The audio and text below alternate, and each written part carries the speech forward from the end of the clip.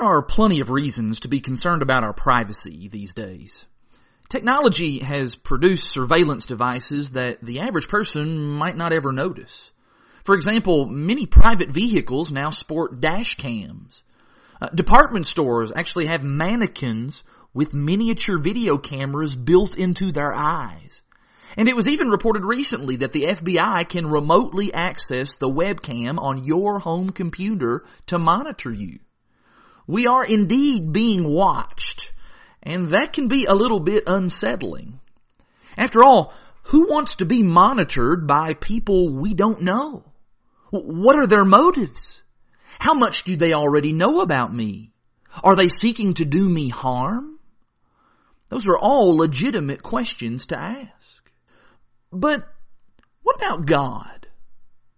Isn't God the original 24/7 surveillance system? God is omniscient. That is, He knows and sees everything. How do you feel about that?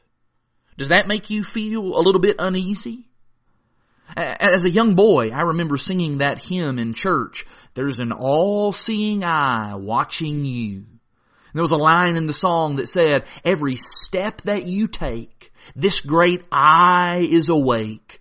There's an all-seeing eye watching you." Ooh, that song used to give me the creeps. I wasn't really sure that I liked the idea of God watching me all the time. Well, whether I liked it or not, God was and is watching. In Hebrews chapter 4 and in verse 13, there the writer says, "There is no creature hidden from His sight.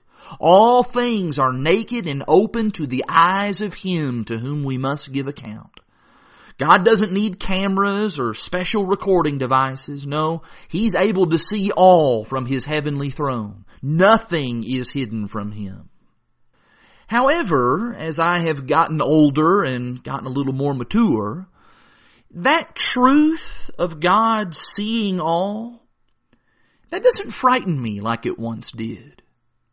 No longer does that truth make me uneasy, knowing that God is watching all the time, because what I've come to realize is that God's motives toward me, they are only for good. In 2 Chronicles 16 and in verse 9, the Bible says there that the eyes of the Lord search the whole earth in order to strengthen those whose hearts are fully committed to Him. You see, God's not watching in order to do me harm. No, He's watching because He loves me, because He's my Father, and because I'm His child. And I take comfort in that. I take comfort in knowing that someone is looking out for me spiritually. Just as a police officer patrols the streets at night to make our neighborhood safe, we're glad to know that someone's watching, right? Well, how much more should we be thankful that God is watching all the time for our best interests? And so it is true that the eyes of the Lord are in every place, keeping watch on the evil and on the good. Proverbs 15 verse 3. And while that must surely be a frightening concept for someone who's living wickedly, for the righteous, it means something completely different. Because I know that when I try to live according to His will, I know that God's all-seeing eye, it's watching me for my good. And so, how does it feel to know that God is watching you right now? And if that knowledge causes you to have a bit of an uncomfortable feeling, then what are you going to do to change that?